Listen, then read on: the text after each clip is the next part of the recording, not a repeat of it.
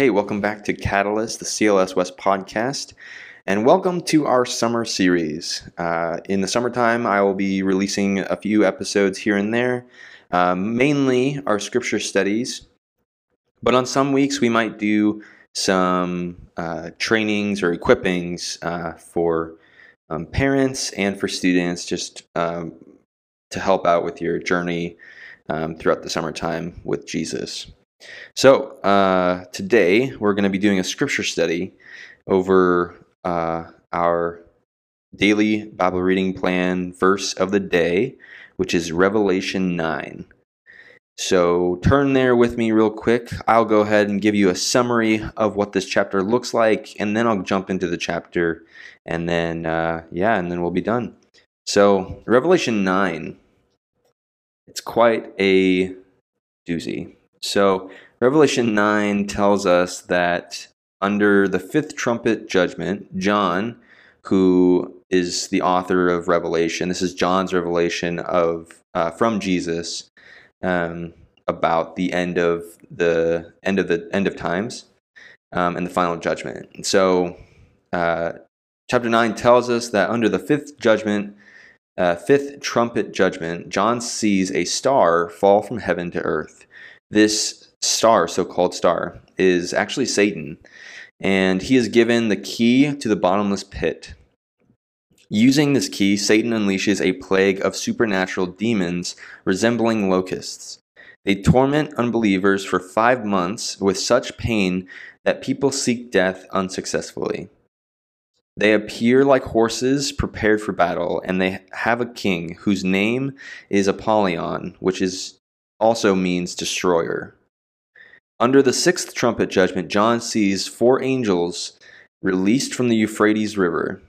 Their release coincides with a horde of 200 million demonic mounted troops that kill a third of mankind. Heavy. This is truly, truly heavy.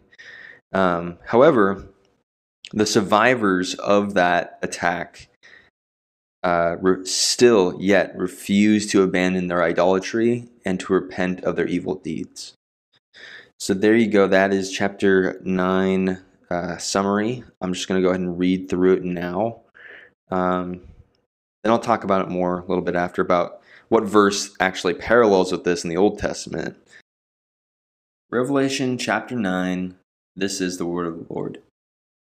Then the fifth angel blew his trumpet, and I saw a star that had fallen to earth from the sky. And he was given the king to the shaft of the bottomless pit.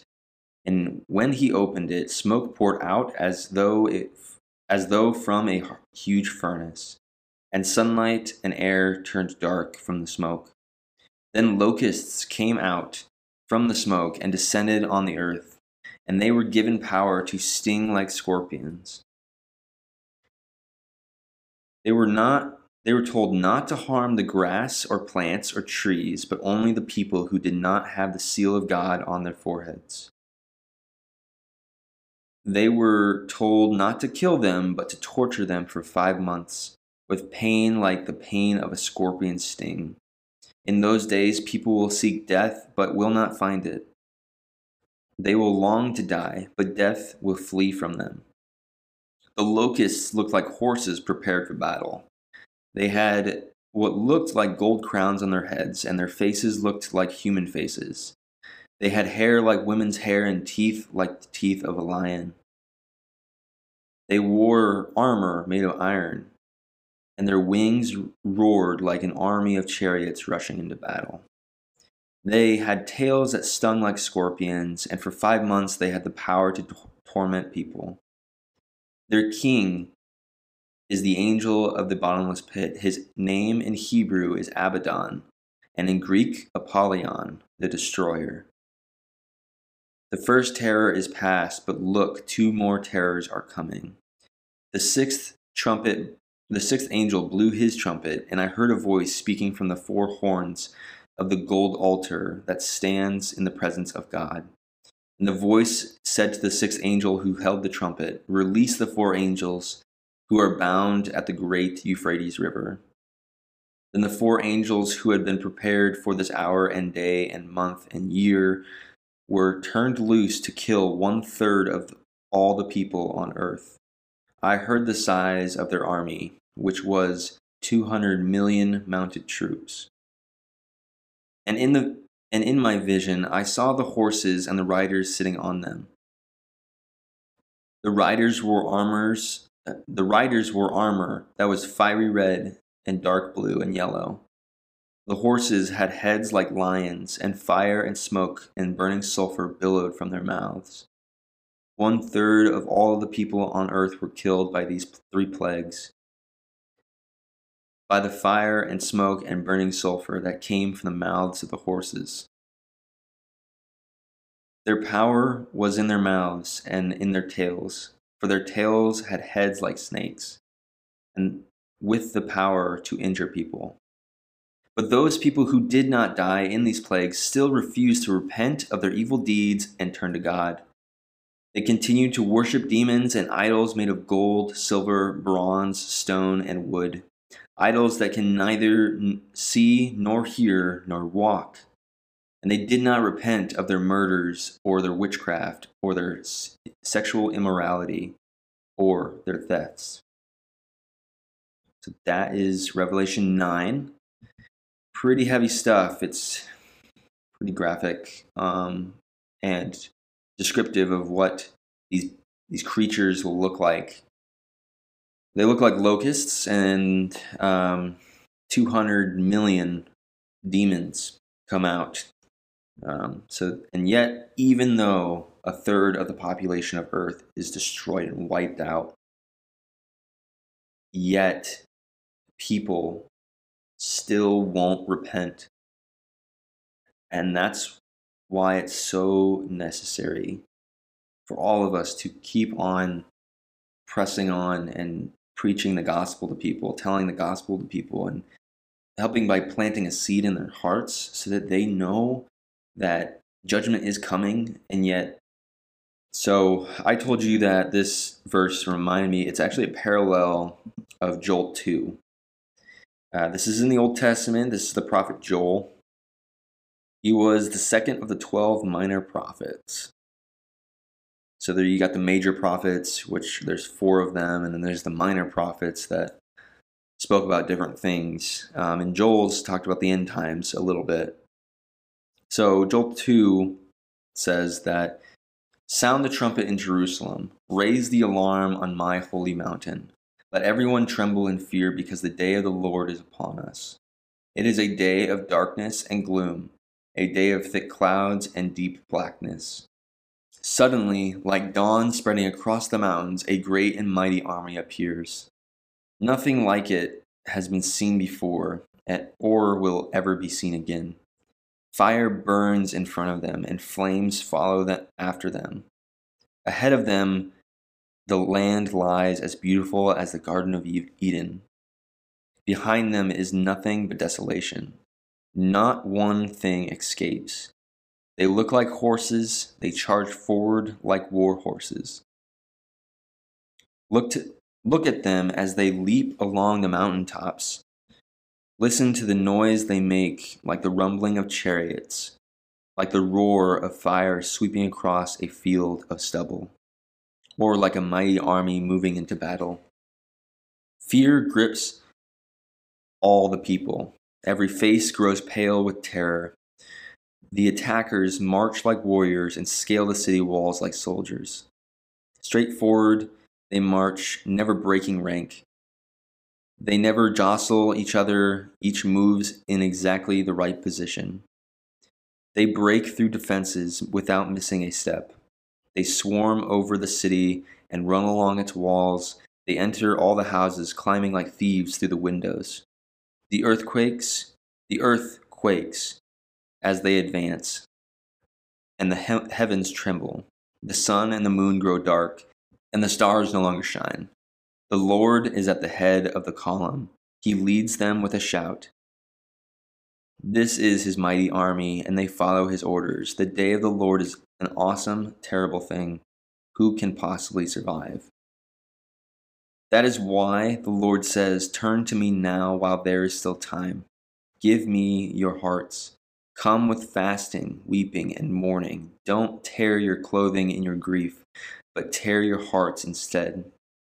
Return to the Lord your God, for he is merciful and compassionate, slow to get angry and filled with unfailing love.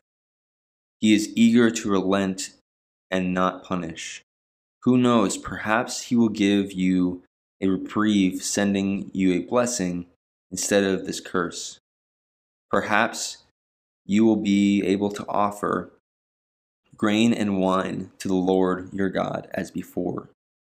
Blow the ram's horn in Jerusalem, announce a time of fasting, call the people together for a solemn meeting.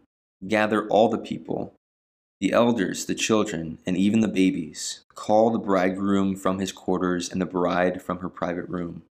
Let the priests who minister in the Lord's presence stand and weep between the entry room of the temple and the altar. Let them pray, "Spare your people, Lord. Don't let your special possession become an object of mockery. Don't let them become a joke for unbelieving foreigners who say, 'Has the God of Israel left them?'" Then the Lord will pity his people and jealously guard the honor of his land. The Lord will reply, "Look, I am sending you grain and new wine and olive oil, enough to satisfy your needs. You will no longer be an object of mockery among the surrounding nations. I will drive away these armies from the north. I will send them into the parched wastelands. Those in front will be driven into the Dead Sea, and those in the rear into the Mediterranean. The stench of their rotting bodies will rise over the land. Surely the Lord has done great things. Don't be afraid, O land. Be glad now and rejoice, for the Lord has done great things. Don't be afraid, you animals of the field, for the wilderness pastures will soon be green. The trees will again be filled with fruit. Fig trees and grapevines will be loaded down once more.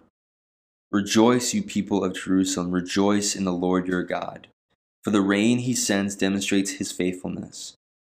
Once more the autumn rains will come, as well as the rains of spring. The threshing floors will again be piled high with grain, and the presses will overflow with new wine and olive oil. The Lord says, "I will give you back what you lost from the swarming locusts, the hopping locusts, the stripping locusts, and the cutting locusts. It was I who sent this great destroying army against you. Once again, you will have all the food you want, and you will praise the Lord your God, who does these miracles for you. Never again will my people be disgraced.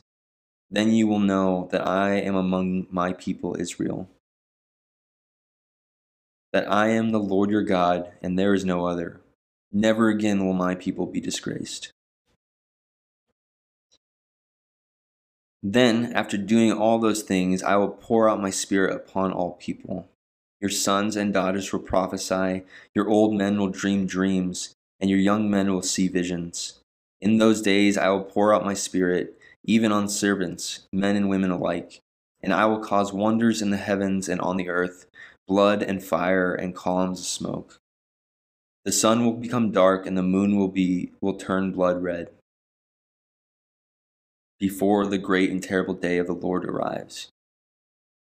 But everyone who calls on the name of the Lord will be saved. For the sun on Mount Zion and Jerusalem will escape, just as the Lord has said. These will be among the survivors whom the Lord has called. Now, it's just so fascinating that Joel, a minor prophet in the Old Testament, is preaching about the same revelation vision that John is having in the New Testament. These two events are one and the same. And the Bible we know to be the true inspired word of God, and so therefore, because it is the true inspired word of God, we know that these events will happen someday. That's why I want to press even more. Share the gospel with people. They need to know it because the end of times is coming, the final judgment is coming, and Jesus' return is coming. And we don't know when that day will be. It is a specific day hour, month, year that only God the Father knows. So, that's all I have for you today. Thanks for tuning in, and I hope that you have a wonderful weekend. Well, hey, we hope that you enjoyed today's episode and were able to take something away from it to apply to your daily walk with Jesus. Our hope and vision for this podcast is that it would be used as a tool and resource for further discipleship in your home. Catalyst was created to appeal to both students and their parents, so we will be releasing a couple of episodes per week filled with talks like today, deep dives into other scripture, and equipping lessons to encourage you in your walk with the Lord. If you liked our content today, be sure to follow us on Spotify. That way you are able to stay up to date with each episode. Thanks for listening, and remember, we want you to know Jesus, grow in Him, and go out to share the good news. My name is Thad Risto, and I will see you in the next one.